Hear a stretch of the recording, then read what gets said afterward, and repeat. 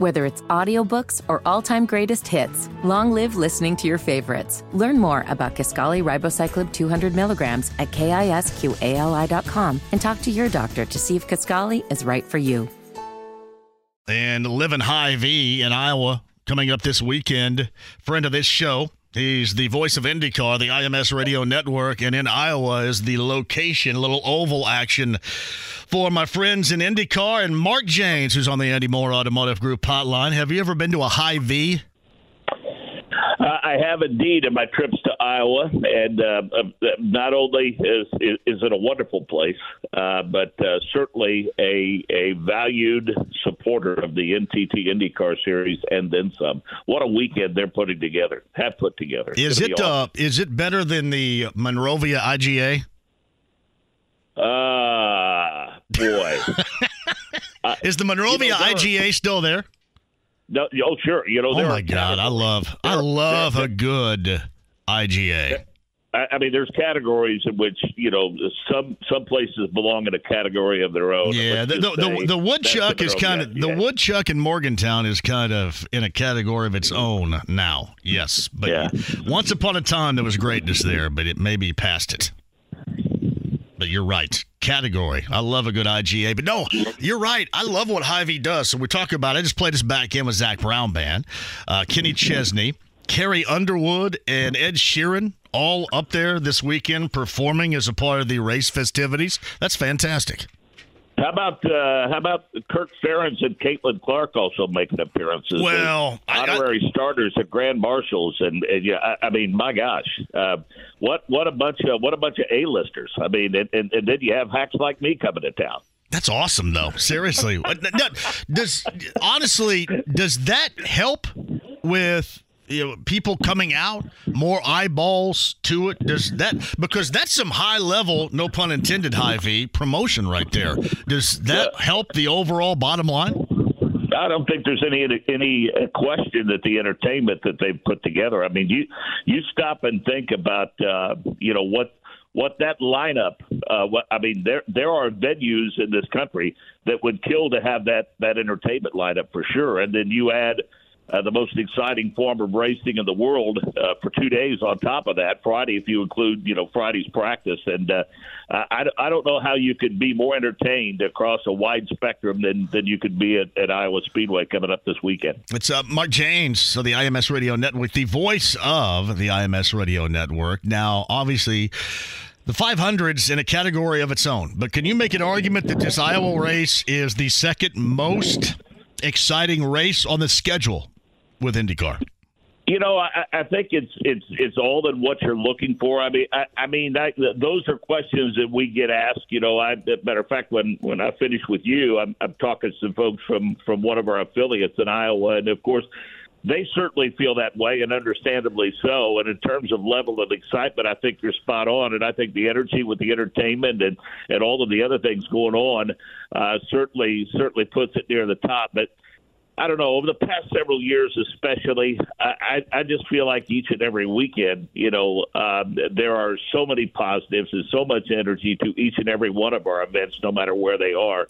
I mean, it just feels like a big deal no matter where you are, be it Barber Motorsports Park and, the new event in downtown Detroit, and certainly Nashville and Barber Motorsports Park. And, oh, by the way, we start the season at St. Petersburg, and, the list goes on and on and on. I don't want to leave anybody or any promoter out, but I know the crowds have been huge everywhere that we've been. I mean, I think the folks at Toronto said that this past weekend, reminded them, the ones that have been there since it started in the mid-'80s, said it feels like the buzz is certainly back there. And given what we've been through in terms of the pandemic, I think you got to give a huge tip of the cap to Penske Entertainment and all the various track promoters that we enjoy such a wonderful relationship with for bringing excitement and energy each and every weekend, because that's not easy to do in a very, very tough battle for the entertainment dollar in this day and age. It's Mark Janes, friend of the show, and are you live from Monrovia right now too?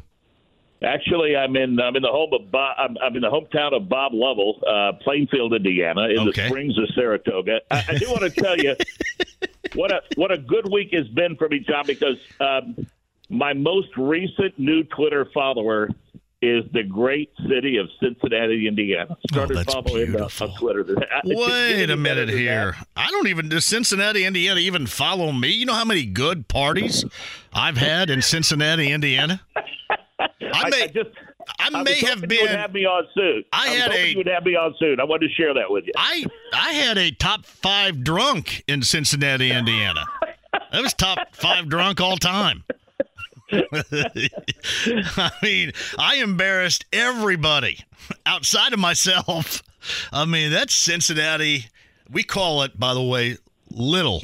Or L-I-L, Little Cincinnati. That's right there. Yeah. That's obviously, that is now basically where Eastern Green High School is. It's no longer so much in Eastern Heights as it is in Little Cincinnati, Indiana. Well, that's awesome that Little Cincinnati, Indiana is following you on Twitter. Yeah, I returned the follow for sure. Had a lot of backyard pool parties right there, right across from the church. That's awesome. The church people were always really happy. I bet that's right. Very happy with me. Church goers. But anyway, it's Mark Janes who's with us via the Andy Moore Automotive Group hotline. Expectations this weekend, too. I get away from, monetary Hy-Vee and all that of Iowa and the promotion and that factor. But where are we in the season-wise, and what's hanging in the balance, so to speak, coming up this weekend? Boy, there's a ton of storylines for sure. I mean, the incredible season that Alex Palou has put together. I mean, ran, the last 25 or 30 laps with the front wing of that car all but falling off and still managed to get a second-place finish and has a massive lead in the championship. But Joseph Newgarden is one of those guys in hot pursuit, I think, still with an outside chance, especially the fact you've got double points up for grabs this weekend. And I think I saw a stat earlier this week, and my apologies because I don't remember who posted it, but I think Joseph Newgarden has led more laps at Iowa Speedway than the rest of the field combined. So it only stands to reason that he's a favorite this weekend. Scott Dixon's led a lot of laps there, not one there, one of the few tracks that he's not won on. I think we've reached the point in the season where guys are driving for futures, not only with their current team, but perhaps with another team. And I really think by the time we get to St. Petersburg in 2024, more than half the roster is going to look, the teams are going to look vastly different than they look this year. And there's also leader circles money. The top 22 get that. And, there's some full-time teams that are on the outside of that looking in. And so, there's plenty of stories to follow for sure, and one of them is will Alex Palou blink at any point? I would say that if Lady Luck has ever smiled on anybody, she smiled on him last weekend, and I'm sure he hopes that she continues to do so. I'm just waiting for the opportunity for Will Power to flip the double bird to Lady Luck one of these days. Well, Will's one of those. To give you an idea of just how difficult it is to win in this series, and what Palou was doing is really. I mean, last year, Will won the championship. He only won one race, which I really thought that's the kind of season that we would have again this year. But he's yet to get to victory lane, and I'm sure he'd like to change that. And so. I'm telling you, it's tough. Week in and week out, it is tough. And what Palou has done has just been absolutely amazing. But, fortunes can turn on a dime for him, that's for sure. And I'm sure those that are chasing him, like, Scott Dixon and Joseph Newgarden and even Erickson, even Pato Award, those guys are maybe hoping that those fortunes change a little bit for Palou this weekend. Every time Will Power gives somebody the finger, I have to explain to people that it's flip and not flick. Why do so many people think it's flick? Do we know? Why is that? No, I'm not sure. Why should I have to explain that every time Will Power flips somebody off? I mean, I think there's a whole book of words that are misused and used in the wrong context, right, in that regard. So maybe you'll get that this weekend, and that discussion could come up again. I'm hopeful that happens for you. Not for me, but I'm hopeful that happens for you, buddy. If it does, you got some drama to be describing to everybody. So that part is good. Hey, before I let you go, Simon Pagenaud, I mean, that was like the wreck, the toughest thing I've ever seen wreck-wise. I don't know if I should even describe it as such, but it was bad over a month ago. He has yet to return to his car. Should we be concerned? I mean, he walked away and everything seemed okay at that moment, but should we be concerned about this? Well, the first thing, a couple of things that it revealed again, or I shouldn't say revealed, but it just reaffirmed. The AMR IndyCar safety team, no question, the absolute best in the business. And it also confirmed that between, the NTT IndyCar series, the technical side, and the amazing folks at Dallara, the chassis manufacturer, they have obviously created an incredible amount of protection for these drivers, and all are to be commended for that. I think, it's understandable because when you're talking about a racetrack that's about 3/4 of a mile in length, and it banks at 12 to 14 degrees, and they're going to be turning laps in the 150 mile an hour range, if not more. I think it only makes sense to make sure that he is free and clear of any danger, especially considering they're going to have to do it not once but twice. Yeah. And so, he's fully supportive of the decision, obviously, and I know he's got a lot of fans out there that hoping he gets back real soon. But I think as we have seen in all forms of sports, John, moving forward, they're going to err on the side of caution with these head injuries, and I would say that approach is long overdue in sports. I'm a big fan of his too, so that's what I'm hoping for as well. Hey, how are things going in Monrovia? We're getting ready to go back. I think August 7th and 8th are the staff days. Can you believe you got to go back that early? You know what? There's no way that Neil Watson and Doug Cook did not go back that early in 1988. I don't think they did. I think we went back a little later. But, John, I look forward to going back every year. I've got great kids, and we've got a great school system out there. And there's never been a time when summer rolled around the end of it and I said, man, I don't want to go back. Now, part of that's because high school football is just around the corner, and you know how I feel about that. No doubt.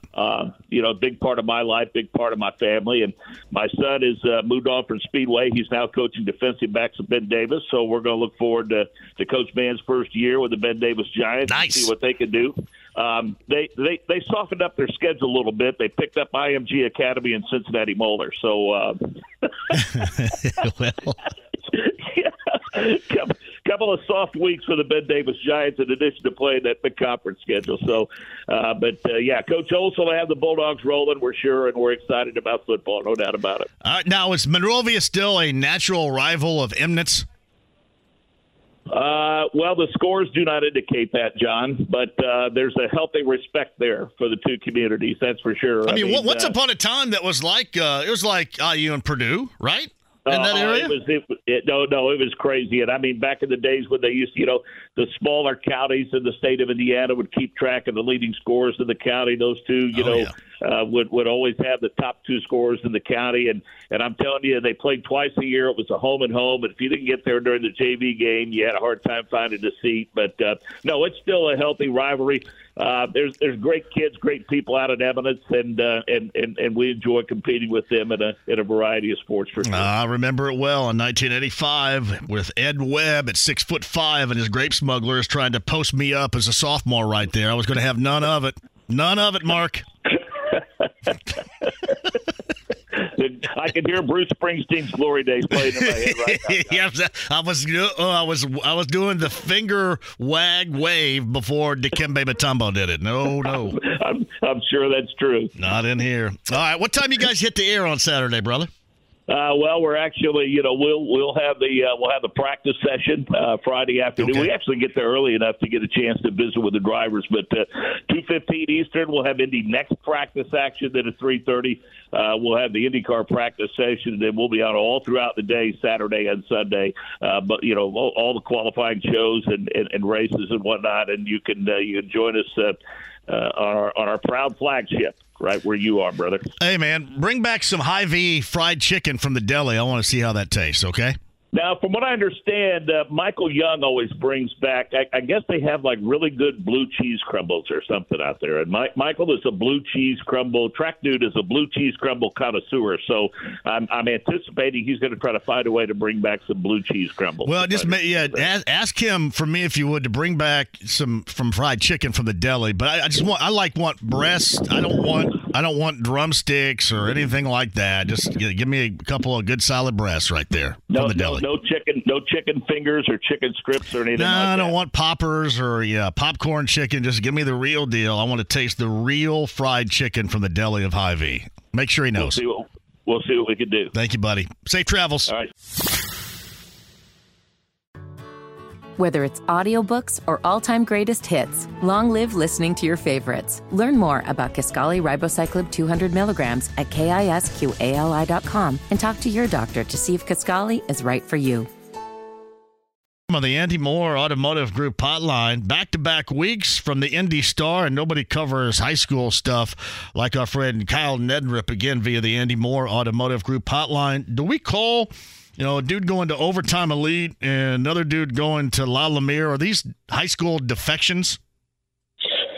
I think so. That's probably a good way to put it. I mean, it's a IHSAA defection, I guess. I mean, they're still technically playing high school basketball, right. just not under the state umbrella anymore. So, I mean, it's this one's was a little surprising from a standpoint of Jalen had played with Fishers through June, and I kind of thought if he did go, it would be next year because he does have 2 years of high school left.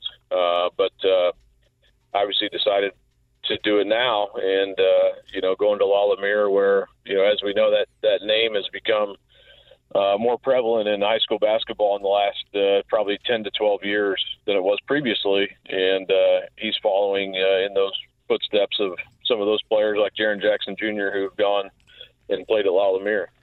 Now, are they getting paid to do that? Because obviously catching's Overtime Elite. There's payment involved there, right? You're going to get something? Well, I mean, you have an opportunity to earn NIL, like in Cannon's case. Right. Overtime Elite, when it originally started, it was sort of a thing where you go down there, you sign for $100,000, you become a pro right away. Now they have sort of this, because of NIL, you can go to Overtime Elite, go on basically on scholarship, and you have an opportunity to earn NIL money and maintain your college eligibility. So that's a possibility. But as far as like signing to go pro, that's not, you can do that at Overtime Elite, but that's not the only thing available to you there now. So, but yeah, I mean, you have NIL opportunities that, under the state association rules aren't there for you, obviously. So, but yeah, I mean, I think this one's more, with Harrelson and Catchings, I think really it's they're two separate situations. But talking to people, today and last week, really, it's sort of one of those things where this is probably the reality of where we are with high school basketball anymore. Where I don't think every 5-star athlete's going to go to prep school, but there are opportunities all over. In the summer when they're playing. A lot of these prep schools are talking to them and recruiting them basically, kind of like a college would. So, I mean, there's all kinds of, you go down the list of top 50 players in the state or in the, not the state, but the country, a lot of those guys are playing some sort of prep school opportunity. So it's just kind of where we're at now. And to lose 2 in a week seems like, oh man, this is it's a lot. It is. And those two are super talented players who I think will be NBA players eventually. But yeah, it seems like a lot just because, we talked 6 days ago about this and, to lose another one, it seems pretty dramatic right now. Now, I asked you last week, Kyle Nedrip is joining us via the Andy Moore Automotive Group hotline. If Brownsburg were prepared for that with Catchings, and you said that they were prepared for it, was Fishers prepared? I don't think quite as much. I think they were prepared for it to happen next year. So, okay. I think the timing of it, it was surprising. I'll say that. Just from and I know Garrett Weininger, talked to him. Quoted him in the story, and he was. I will. In both cases, I think both coaches are definitely in the corner of these kids, and they understand the opportunities presented to them. And I know, we talked about, Catchings and Steve Lynch last week, and he obviously had great things to say about Cannon. It's kind of the same way here. And you won't hear any, Jalen's about as humble a kid as they come, and everyone likes him. And, So it's nothing against Jalen at all. I think just the timing of it might have caught them a little bit off guard, but I think the general sense of him having these opportunities is not surprising whatsoever. I think they probably, because he did play with them through June, and they had a lot of success through June, and were set up to have a really good season. Probably still are, even without him. But you lose a guy like that, obviously, you take on a little bit of a blow, a lot blow. So it's hard to replace a guy like that. You can't do it. But yeah, I would say I think the fact that he's going to prep school, not a huge surprise. The fact that he's going now is a little bit of a surprise. Well, you go to overtime elite, and you can make that jump like we saw with those Thompson twins, right? You can make that jump. Whereas with Lalamere, how's that work? You can't. And I guess what I'm trying to ask you is what was? I guess we know the benefit for Catchings. What's the benefit here with 2 years remaining for Harrelson? Well, they're going and I think this happened late in 2021. They went to play in the NIBC, which is sort of a conference of prep schools, basically. And then there's some, connection for, basically playing in sort of a college level type of, and I'm saying this is probably the pitch to them, is, hey, you get to come play in, this conference where we're playing high level teams all the time. We're preparing you for college with our, nutrition, weight room, all this stuff. And I would argue that a lot of our schools here, to a certain extent, as much as they can, offer great facilities, great coaching, and all of those things as well. But I think that's the pitch, I guess, is what I'm saying. And I know that's kind of the idea is, hey, we can travel around, we can play. We're not under any rules, any state association rules, and this is what we're going to do. We're going to put you with players who are going to play at your level, and and high schools can't say that they're not going to be able to do that to that extent anyway, as far as the personnel you're playing with. So I think that's the pitch, and I think going now, you get 2 years of that, I guess, rather than just one. So I think that's maybe what they're offering, but they're playing in this NIBC, which is sort of a new conference that's affiliated with other prep schools, and I don't know. I think they have some sort of a television situation or whatever their broadcast situation is. To put those games on, and I just know a little bit about it, not a ton, but I think that's kind of the pitch anyway. And you could, like I said, you could argue whether that's it's going to get you there or not. I would argue Catchings and Harrelson are going to be NBA players regardless of where they go. I mean, and that was going to be what I was going to say. I mean, ultimately, their path is going to lead them to where they want to go. So why, I guess, in this case, should it matter that change of landscape so dramatically? Yeah, I mean, that's the thing, I think, and, talking to Catching's mom last week, that's what they, that's really the hard decision they had to make. And I'm hoping to talk to Jalen's dad here later, but, I don't know exactly, but I'm assuming it's kind of the same deal. I mean, you just have a lot of opportunities. And I wrote a follow-up column I think we'll run in the morning, but just kind of about this situation, these opportunities that are out there. And as a high school basketball fan, it hurts. You don't want to watch a watered down version of high school basketball. And you're losing these top guys. It feels watered down, but it's not. This isn't the first time it's happened. Devontae Smith-Rivera went to Oak Hill Academy, 10, 11 years ago.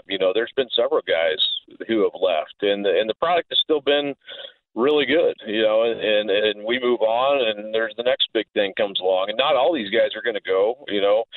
It seems, like I said, it seems like a lot right now because we just had two of them, but the product is still going to be really good, but also we have to understand this is going to happen, and it's not going to happen with everybody. From all indications, Flory's going to be back at Kokomo, and Trent Sisley's going to be back at Heritage Hills, and some of the guys down the line are still going to be in place at their respective schools. So, but it does. I mean, you want to watch Fishers and Brownsburg play each other this year. You'd love to see Catchings versus Harrelson, and those are the matchups that the fans come out for. So that's kind of the unfortunate part of this, and it's not all on their shoulders to appeal to the high school basketball fans, but it does feel like something's lost when they leave, and certainly in these two cases, a great deal is lost because we know what kind of players they are. Yeah, maybe ultimately, others romanticize too much about what it would be, how awesome it would be to be, that type of big man on campus and, lead your school to a state title. I mean, I know others would not have the same feeling, not all of us the same feeling as we might have. Maybe we romanticize about it too much. I just never really thought that was too much to really ask. Sometimes I kind of wonder what is lost in translation, but I will tell you this, I don't know all the ultimate benefits that they would tell me that would be going on that we're completely unaware of in this case. So maybe, there's an overriding and overwhelming reason as to why there's, those particular defections there. But man, it'd be hard pressed to want to give, those opportunities up to go to, one of these basketball factories. But yeah, and I think if you ask Marcus Burton, who had a chance to go to La Lumiere last year, he ended up staying at Penn. He wins Mr. Basketball and everything, on the surface, and from talking to him, it worked out great, So how'd it work out for Paul Scruggs? Yeah, I mean, you'd have to ask Paul. I mean, is he still playing? He's played in college about 9 years. Is he still playing in college at Xavier? No, he's done with college. I'm not sure where Paul's playing. You know what? And I hate to interrupt, but did you ever ask Smith Rivera if he were to go back and do it again, if he would make those same decisions? I had a great conversation with him probably 4 or 5 years ago about that, and he did feel like he lost something by leaving. But I think on the same token, he had a great experience at Oak Hill too. He was kind of down the middle on that, and he would have had a chance to win Mr. Basketball, and he, I think looking back, he did feel like he missed out, but he also, had a good. I think they went undefeated at Oak Hill, and he went on to Georgetown and had a good experience there. So I did have that conversation with him, and he did admit, he felt like he missed out on some things, but also felt like he benefited some. So I think that's the thing. It's like you don't know. It's hard for us to sit back and say it's one thing that's leading kids to do this. It's more than everyone's situation. I know from talking to Ketchingsbaum last week, there's things off the floor they think he would benefit from. It's not just one thing. It's each individual's perspective, and we're not in those families. You can't know everything. So, we can sit back and make judgments, and we do. but I look at it from the perspective of the high school basketball fan because I am one. It hurts that we lose these guys. It really does. But there's other players who now are going to get a chance, and I guarantee by the time February, March rolls around, we're not talking about this. We're talking about who the good players are. We're looking forward to watching, and it's going to be packed houses everywhere, and it'll be good. But right now it stinks that it's happened. Yeah, and that's why I brought up, and Kyle Nedrip of the Star joins us. I brought up maybe we as an older generation romanticize about it too much, whereas that particular generation does not see it the same way. And I'm assuming there is a lot of that's going on there. But that's why I wanted to ask you about Smith Rivera as well, because I brought up Paul Scruggs is because you could have brought, the ultimate to Southport with that particular group that was guided by Kyle Simpson at the time. And instead you kind of exchanged that for, a school with, 10 computers in a room. And your legacy, you could build a I guess I look at it more that way. And again, maybe that's romanticizing it too much. But it just seems like you can have a legacy high school-wise at some of these places.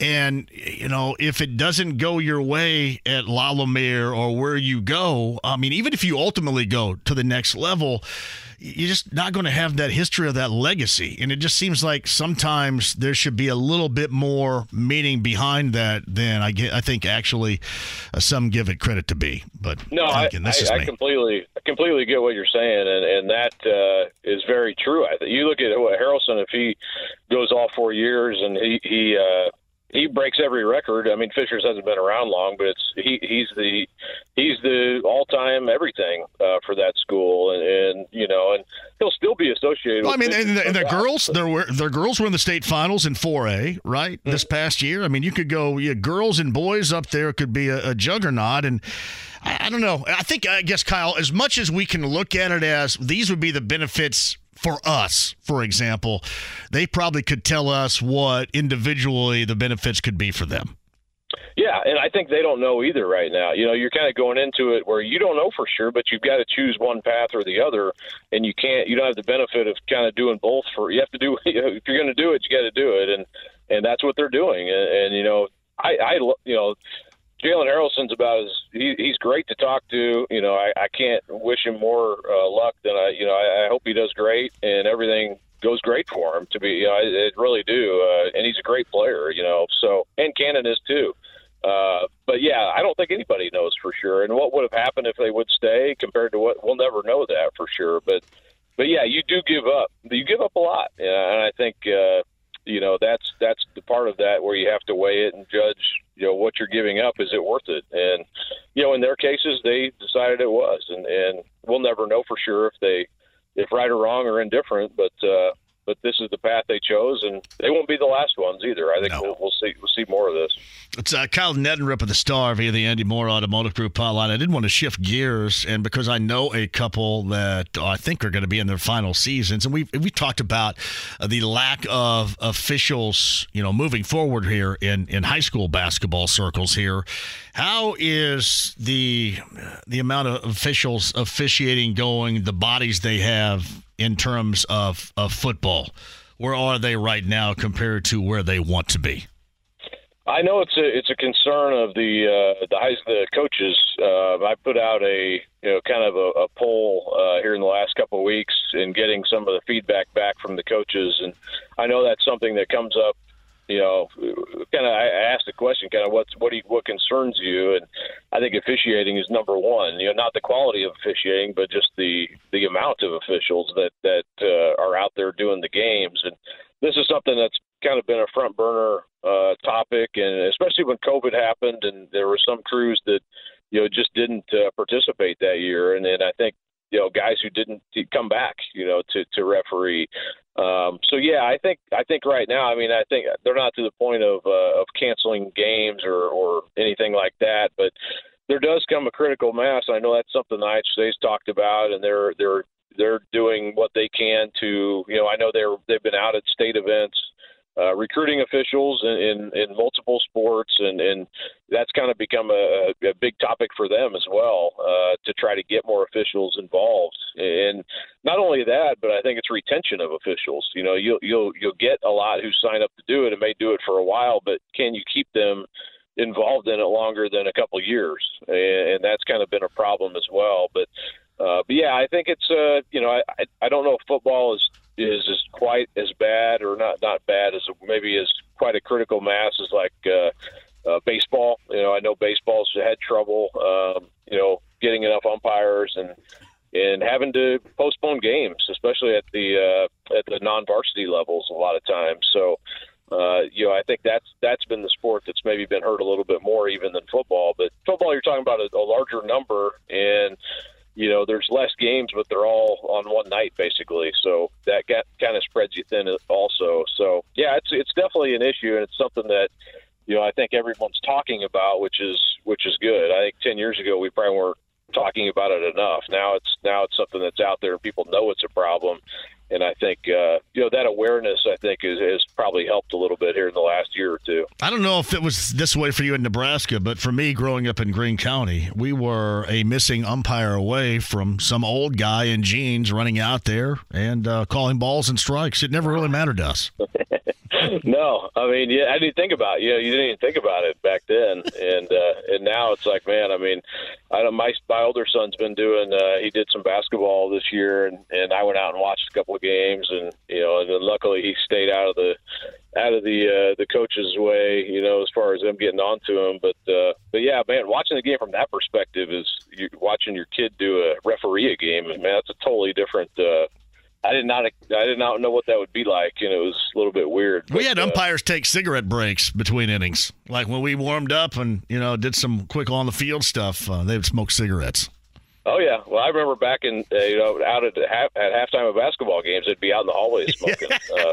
That's what they don't offer pass-outs anymore, do they? I don't think. Those are pass-outs. I don't think so. No, you just go stand in the, in the doorway there in the where you're kind of outside, but not really. So I always thought that like leather and cigarette smoke was a cologne that we used at Eastern, but it was just like the entryway there where everybody smoked cigarettes when it was too cold. Hey, I did want to ask you one more thing before I let you go. In terms of how should I put this, the dip crappery that we see from parents and fans, often too much. Would the IHSAA right now say that is still on the rise?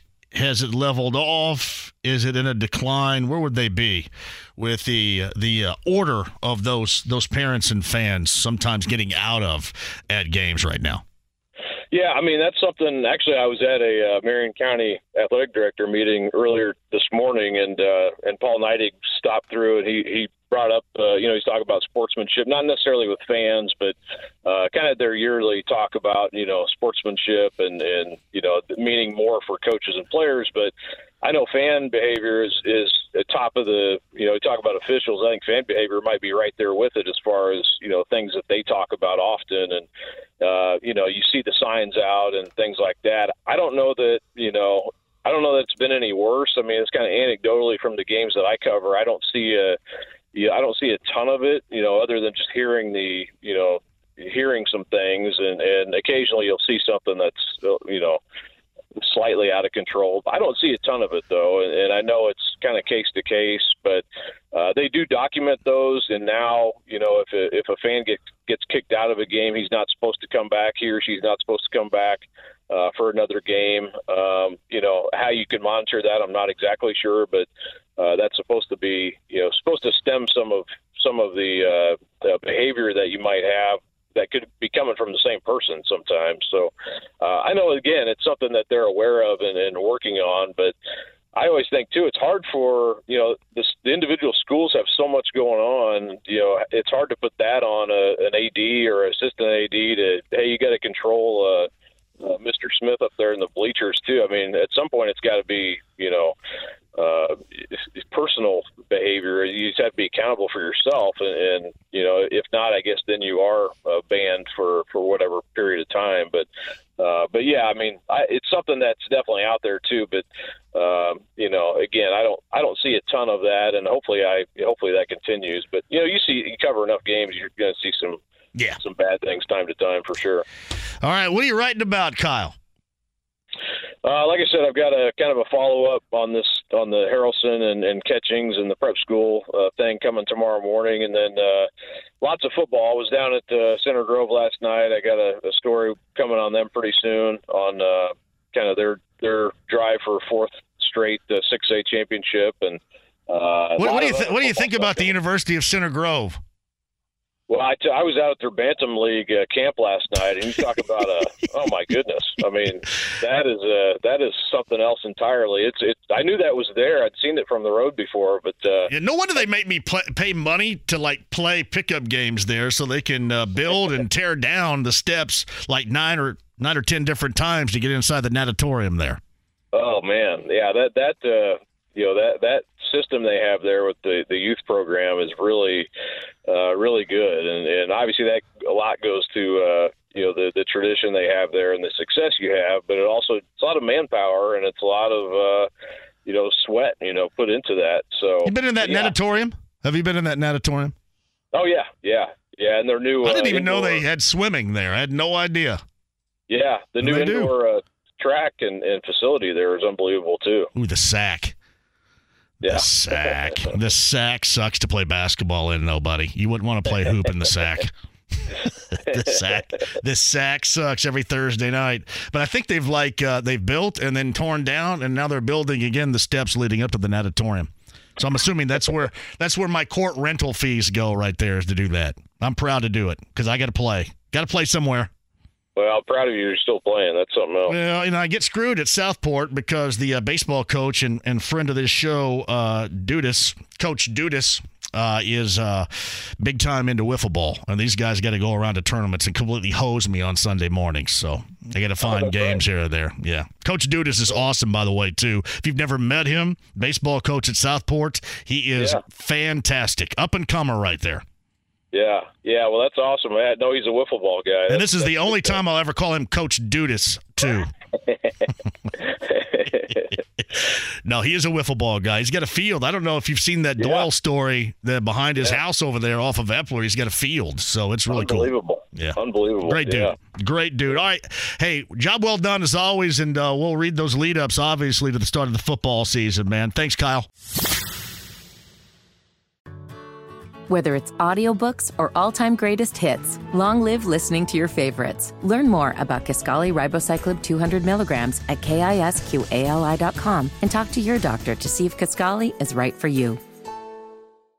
On the Andy Moore Automotive Group hotline, he's very proud to be brought on board, rocking like Dockin', Tom Dienhart at Gold and Black Illustrated. Tommy D, hello. Hey, John. How you doing, buddy? Yeah, appreciate that intro music. Always brings back a lot of good memories. And yeah, we talk about grocery stores. I'm always pining for the old Marshes. Remember Marsh? We value you. Oh, yeah. They just screwed that whole thing up. That was a great one. They had a great one down by me. I mean, and I like the old buildings that said beer, wine, and spirits right under the Marsh name. Yeah, that's good. That was good, too. But, yeah, that's fun, the old grocery stores. West Lafayette had a bunch called Smitty's, one of a real super hyper local grocery store. So yeah, everything like everything else in life, there's fewer of it, and what's left is bigger. I love IGAs. Bedford, Indiana has a great IGA, great one. And I hear from people all the time in and around Evansville, and certainly across Southern Illinois and in and around the St. Louis area, love their schnooks. Yeah. And you said St. Louis has schnooks and Deerbergs are the big two, and there's actually Hy-Vee in Indianapolis. I had heard that there was going to be one built in and around Zionsville, but nobody has confirmed this to me yet. Normally, listening audience is on top of it, but they have, I think, some head-up rear-end syndrome going on here today. I don't know why. Because Hy-Vee's like Kansas City, Minnesota, sort of that area. So that's interesting. Well, they would move into that town. They, Tommy D, are a big sponsor in IndyCar and actually sponsoring the Iowa race that's coming up this weekend up in Iowa. And, in fact, drop a lot of cash because they are – and believe me, don't get me wrong, I love Carb Day. I love Brian Adams and Sola Sila and Perner and all. That's great. But they're bringing up to Iowa, get ready for this, Kenny Chesney, Zach Brown Band, Carrie Underwood, and Ed Sheeran. Whoa. Yeah, so they're sinking a lot of money in that. And I love me some Brian Adams. I'm assuming that group probably is a little more expensive than the Carb Day extravaganza here. I'm just guessing it. Yeah, that's very interesting. So, the grocery store expansions. The other one I remember from my childhood in Lafayette was one called Eisner. Oh, well, see, Eisner is in and around the Chicago area right there. Yeah, because they became Jewels, which is, of course, Chicago. And then all the Osco drugstores were with them. A Smilin' Smitty's, according to our resident West Lafayette person, executive producer Todd Meyer. Smilin' Smitty's. He's exactly right. Smilin' Smitty's. There's one right there on Northwestern. There's one on the Levee. There's one out of Purdue West. So, Smitty's, Smilin' Smitty's. Correct on the memory for Todd there. Todd Meyer, and I should let him do this one of these days because he's big-time Purdue guy. I should let him sit down here and just have you guys talk for the segment. And one last kind of drugstore memory. I mentioned Osco. The other big one was Hooks. Remember Hooks? Oh, yeah. We value you. No, that's Marsh. I'm sorry. That was Marsh. Hooks was, we like to see you smile. We like to see you smile was their tagline. That was all over. I'm sure in Indianapolis. I was Hooks. I was Haig Drug Store. And when I went to Indiana State, they had a fantastic Farmore over there. Oh, Farmore. I heard about Farmore. I don't think they had any of those in Lafayette, but I heard of Farmore. Bloomington had Eisner, which was renamed to Jewel, which is known by today. Jewel and Osco come together. You'd go for the groceries to Jewel, and then you'd go next door to get the brown water from Osco. Oh, yeah. And then, of course, West Lafayette still has a Payless. Yeah, which right. has been around forever. Payless is just Kroger's. It's the Kroger, yeah. I think it's Kroger's got a couple of offshoots. I think there's a JC food store in Odin, Indiana that's basically a very small version of Kroger, yeah. What's ruining it all now, though, is you got Target selling groceries, you got Walmart selling groceries. It's killing these places. Telling you. Hey, by the way, confirmed, Hy-Vee is coming to Indiana. Also confirmed 4 more market districts. Fishers, Noblesville is getting a Hy-Vee off of 136 and Oleo, according to Nathaniel. Jay was the update on the 4 more. And then I think it was Jake Query of our morning show, friend of this show, New Zionsville store. This was last January. Not only is Hy-Vee fantastic, this is from Jake, but there's a store coming in the Zionsville area. So, yeah. Not bad. You guys are breaking news there, John. I'm telling you, we are the foremost authority in terms of grocery stores around here. We got you covered right here, old school and new school. Well, you're the authority on everything Purdue. I want to do a little football and a little basketball. Let's start with Purdue as far as the renovations of Ross-Age Stadium are concerned. How are things going? Yeah, last time I talked to Mike Bobinski, he says all systems go. It's going to be done on time. A lot of people are wringing their hands. But, again, I'm just passing along what he's told me, again, multiple times, as a matter of fact, that they're on schedule, $45 million renovation, and I've got to peek at it a few times from my vantage point where you can peer around the cranes, but south end zone is going to be totally overhauled. And that Tiller Tunnel there in sort of the northeast corner, it's going to be kind of cool, John, to see how that all comes together when it's actually done here September 2nd. And they take the lid off that place against Fresno State. Is that just going to look like just a complete complex right there now? Is that what they're trying to transition that into? The south end zone is going to be where they're going to move the band down there, and there's going to be incorporated in the design sort of a cow catcher, the front of a locomotive train. Wink, wink, you get it, right? So that'll be kind of a cool little touch, if you will. And there's going to be some party zones for people, some standing areas. And you're actually not going to be able to walk the entire perimeter of the stadium where before you couldn't. You just kind of went from one goal line to the next in a big U shape. And now it's going to be totally connected where you can walk a total circle around Ross-Age Stadium. And then I guess the third big element, John, is going to be a sports and nutrition center where the athletes will eat in the north end zone. That's being built adjacent to the football complex, but that will not be finished for the season, but it doesn't really obviously impact games. Yeah, well, that sounds – we all need a good sports and nutrition center, don't we? Boy, to go back to the days where you grab a tray and silverware and walk through a line and pick stuff out and get it slopped on a dish, well, I'd go back to that in a second. Well, they wouldn't allow me to eat a block of cheese at 1 a.m., would they? They'd give you the keys to the place. Here's this block of cheese you've been wanting right here. Go get it. Ryan Walters, how smoothly, if you want to call it that, have things been going here? Because we are approaching here really dead red start of the season, not too long, not too far away. How are things going from your vantage point? The honeymoon is still raging, John. Still raging, man. The bride still looks beautiful. All things are possible. Sky's the limit. Recruiting's going real well. So, you know how it goes. Everything's great. But he has been a good guy to work with, I will say that. I'm sure you've spoken with him or others at your station. They're very accessible, very, very candid, and just young and energetic. He's 37 years old. Hey, and I know you're sitting down, but think about this. He was born in 1986. That's incredible. Think about that. And a lot of his staff is young, too, so they've had a real connection to the recruits.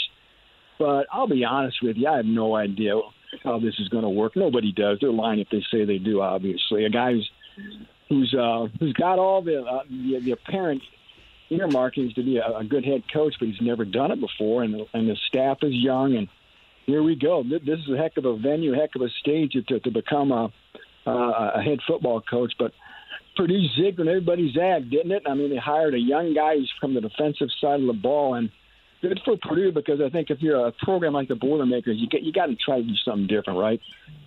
Yeah, Tom Dienhart at Golden Black Illustrated is on the Andy Moore Automotive Group hotline. You've been around that thing for such a long time. I do feel compelled to ask, did you have similar feelings on other coaching hires of the past? And obviously we know those that worked out and then those that didn't work out. I don't know. It's such a mixed bag for that program over the years. I think just a recent vintage Jeff Brom, I think, obviously came with some more proven coaching chops, more of a proven commodity, if you will, from Western Kentucky. But then you look at Danny Hope and Darrell Hazel. I mean, two big question mark hires, I think. Two guys who didn't work out for different reasons. And then, there were even doubters about Joe Tiller. I'll be honest with you. They didn't know, number one, if that offense was going to work in the Big Ten. Remember that? The basketball. Well, it was almost, if I remember accurately, there was, I thought there was more excitement around the what could be with Danny Hope and the what could be with Darrell Hazel than there was with the hiring of Joe Tiller back then. Initially. Danny Hope had a little bit of shine to him because, of course, he was part of those Tiller programs as the offensive line coach. It went off and just some modest success at Eastern Kentucky. And then, of course, Hazel was, a protege of Jim Tressel's, right? And had a lot of success at Kent State in a couple of years. So, yeah, there may have actually been a little bit more of a glow to those two when they got hired. Joe Tiller was older, not a super hot commodity. Not a sexy hire, coming from Wyoming, where he was highly successful.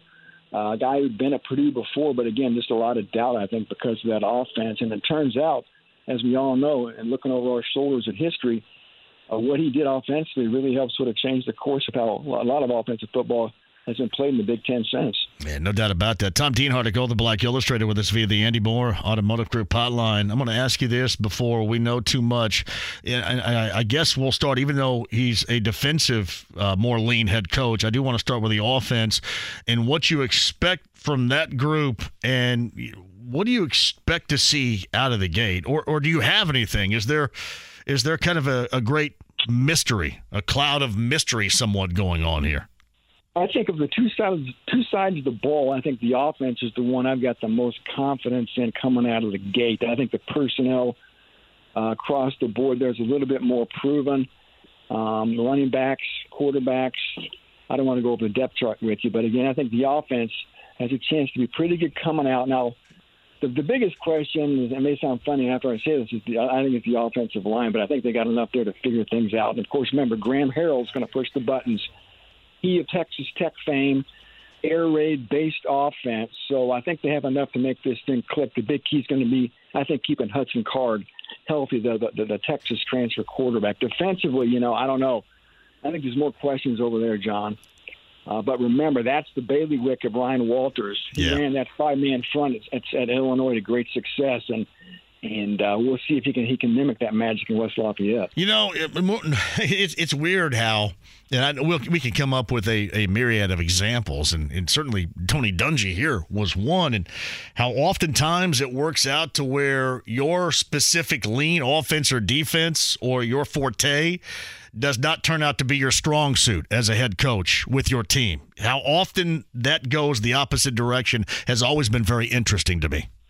Yeah, well, we'll see. Like I said, maybe this ends up being what it traditionally always has been, an offensive-centric program for generations, for forever, honestly. Purdue's football has been all about the quarterbacks, all about the offense. You typically had to outscore teams if you wanted to win games, right? Purdue's not going to win a lot of games 14-10. If they were going to be good, they were going to have to probably beat you 35-28 and try to beat you with a better offense and an elite quarterback. So, who knows? Like you said, maybe that continues to be the script. But I think the hope from the administration here is Ryan Walters can improve the talent on both sides of the ball, maybe take that defense up a couple of notches. Yeah, it's interesting, too. And Tom Dienhart joins us talking Boilermakers from Golden Black Illustrated. You brought up the OC, Graham Harrell. I remember having him on this show. We were talking to Michael Pittman Jr., who was a part of his offense back at USC when the Colts drafted Michael Pittman Jr. Where is Graham Harrell as far as the level of his career right now, going into this year number one as OC in West Lafayette? Still ascending. He's already done quite a bit for a young coach. Seems like he was just in love with throwing passes from Mike Leach, doesn't it? That was like 2008 when they had that great year that he was the quarterback. They beat Texas. He's already been. You talked about OC at USC, right?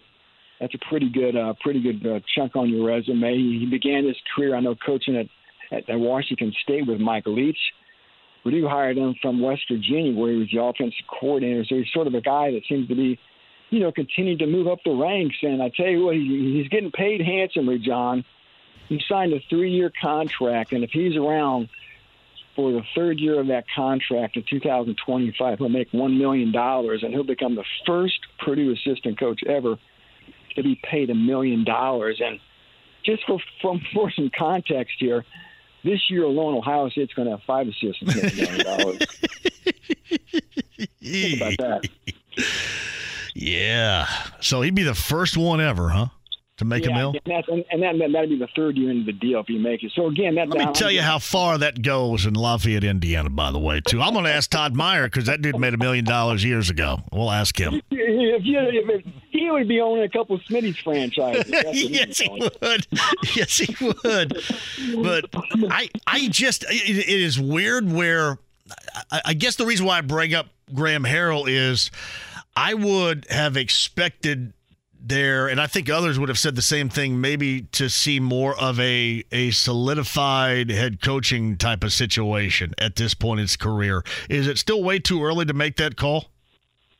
Possibly. I'm trying to think how old he is. That was 2000. He's probably about Ryan Walters' age. I'm thinking probably about mid-30s or so. So maybe he's still kind of working his way up that chain. Yeah. And I tell you what, this is going to be another. He's 38. Right? 38 years old. Yeah. And I said Ryan Walters was 37. He was born in 86. So Graham Harrell was probably an 87 baby. But, yeah, this is going to be a great platform, right? Things weren't great at West Virginia last year. I'm not going to kid anybody. He worked for Neil Brown, and Neil Brown's on the hot seat in Morgantown, and that offense wasn't great. Right. He gets to go to Purdue now, reset the deck, if you will, work on a higher or a larger stage. And, he's got his quarterback, too, John. I reported pretty extensively and done some stories on on Purdue's pursuit of Hudson Card. And the first thing Ryan Walters did when he was hired was go to Texas and try to get Hudson Card. He picked up Graham Harrell, who was recruiting in Texas for West Virginia at the time, hired him, threw him a Purdue shirt, and said, look, kid, we're going to go to Austin and try to go get Hudson Card. So they wanted this kid bad. They got him. And, again, this is a chance for Graham Harrell to show his stuff, to develop Hudson Card and try to make Purdue a winner. Yeah, and what do you think the level at quarterback is for Hudson Card? Well, all I've got to go on is the little bit of spring ball we got to watch, which wasn't much, and then just talking to players and staffers. And to a man, there wasn't one negative word uttered about Hudson Card all spring, be it on the field or off the field. So there's been a lot of effusive praise for the kid. And I've talked to him for an extended period of time for a story I'm going to be writing in early August here. And he comes off as a very good young man as well. So I think he could be every bit as good as Aiden O'Connell, if not better. And Aiden O'Connell was the 4th-round pick of Las Vegas Raiders. So I think the ceiling's pretty high for this kid. And it's going to have to be high, and he's going to have to hit it if he wants to be any good, I think. Put up some points, certainly with yardage in mind, but also be eyeball entertaining for Boilermaker fans. That's what you expect with Graham Harrell in this offense? Yeah, I think, a place like Purdue, you always got to try to be entertaining, right? If you're going to lose, go down with your guns blazing, as they like to say, and that's going to be important. And I tell you what, if you go by the season ticket sales so far, there's a lot of interest here and a lot of intrigue, and maybe what Ryan Walters has cooking. They've already sold, I think, close to 40,000 season tickets, so that place could be packed this year. It's a tough schedule, though, John. You got those cross-division games with Ohio State and Michigan. We talked about Fresno State, Virginia Tech, and Syracuse in the non-conference. A lot of heavy lifting for Ryan Walters in year one. Yeah. Fresno State, obviously you kind of look at them and you think, well, that's a game at home you need to win, but they can be pesky, certainly early on in a situation like this on the road, against a Power 5 type of school. So, September the 2nd, obviously that's circled there to see how this thing starts out against the Bulldogs. you hate to put too much emphasis on your opener, but I'm gonna go ahead and do it. I do that all the time around here. People are used to it. Like, I must win openers here all the time. This is a must-win opener. I'm going to go ahead and say it's a must-win. Thank you very much. Thank you. Jeff Tetler is the Bulldogs coach. He's a wily veteran. He is. A very good coach. He was Aaron Rodgers' coach at Cal. Yeah, speaking of throwing it around the lot a little bit, yes. And, and look at September. There's 5 games in September, 4 at home. Purdue's got to make hay in September. The one road game's at Virginia Tech, and Virginia Tech isn't Frank Beamer Virginia Tech, but it's still tough going to Blacksburg. So again, 4 games out of 5 at home in September. I think the Boilers got to come out of September at least 3-2. So Tom Dienhart of Golden Black Illustrated with us. I also, we've chatted a couple of different times after Fairleigh Dickinson. And obviously, Boilermaker fans wanted to forget about that one immediately. But how has this offseason been for Painter and company, according to your assessment to this point in West Lafayette? A lot of excitement. They got one of your Valley guys coming in, Lance Jones, to help them at guard. Injection of Valley flavor right there, yes. Valley flavor. SIU Carbondale. Of course, the big freshman's another Naptown guy, right? Roosevelt Colvin's son. So Miles Colvin's coming in, and that's got people jacked up. Of course, everybody's focused on Zach Eady and what he was going to do. And when Zach Eady decided to come back, well, last year was forgotten quickly. And now, of course, great expectations loom again, right? This is going to be a preseason top 5 team. In August, they head off to Europe to play, I think, 4 games, Slovakia, Austria, Germany, Italy, so a chance to bond a little bit. Zach Eady won't be with them on that trip, John. He's going to be with the Team Canada playing in the World. That's a good squad they have right there, too. How much clock is he going to get with that group? I'm not sure. I haven't broken down the roster, but a good chance for him to start. Is that the one? Isn't that the one with Jamal Murray and Gilgeous Alexander and the professionals? Or am I wrong? FIBA World Cup, I believe it is. Does that sound right? I thought it was Team Canada, and I thought he was on that team with guys like that, O'Shea Brissett, who was a former Pacer, now a Celtic. It is Team Canada, so Zach's going to continue to sort of sharpen his skills internationally with that team this summer in August, and then before you know it, we're going to look up. They're going to be practicing in October, and it's going to be interesting to see how high Purdue is ranked in the preseason here.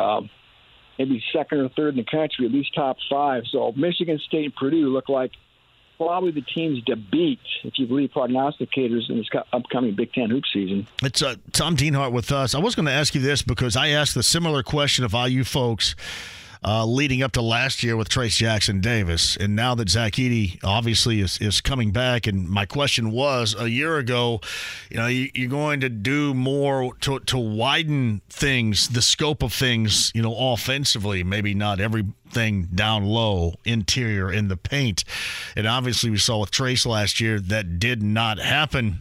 Would you expect anything like a little bit more of an evolution to the offensive game of Edey, or because it was so good every single night, is there going to be a reason not to do that?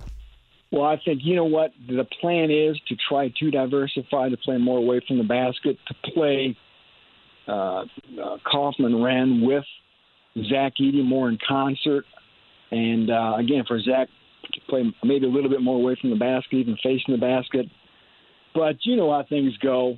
When push comes to shove, but things get really testy, you always kind of default back to what you do best. Right. And Purdue was very effective with Zach playing that traditional back-to-the-basket type of a style. So, again, I think they do want to play a little bit more spread out and try to get up down the court a little bit more. But we'll see how they evolve here as the season progresses, especially when we get into that Big Ten play. Well, I ask you that. If I asked Painter that, he'd probably call me a dumbass for asking it. So... Well, he wouldn't mean it. Hey, I got to ask, are you going to be at Big Ten Media Days all next week? Next week?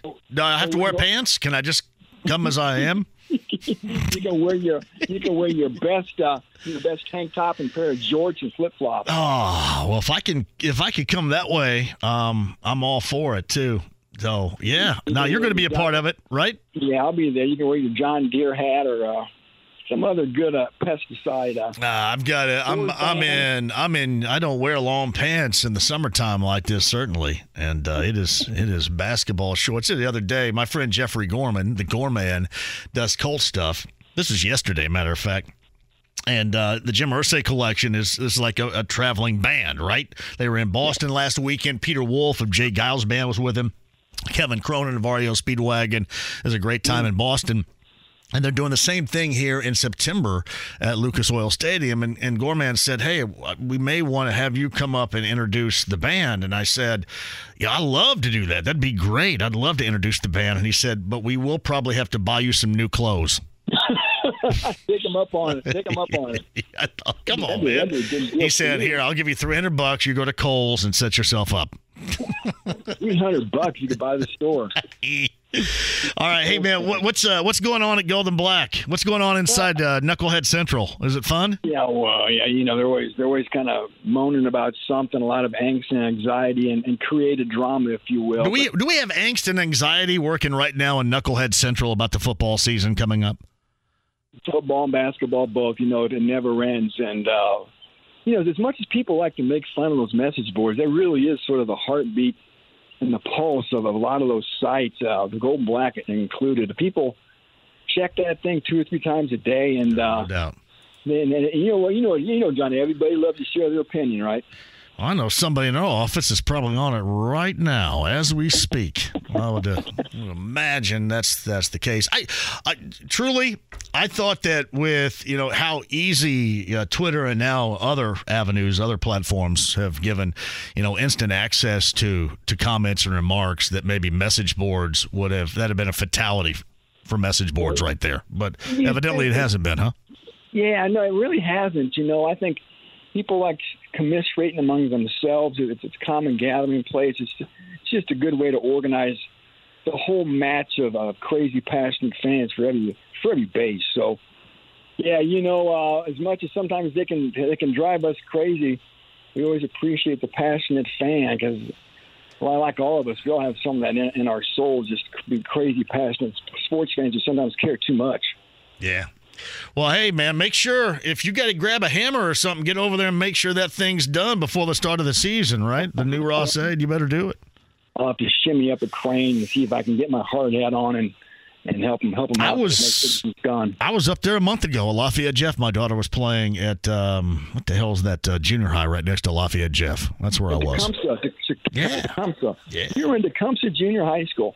Lafayette Jeff. That is a really I love high school football stadiums, and you get this I think a lot in northern Indiana where they're in like a neighborhood, right? Yeah. I mean, Lafayette Jeff is right there in that neighborhood. A lot of trees and stuff. It looks really cool.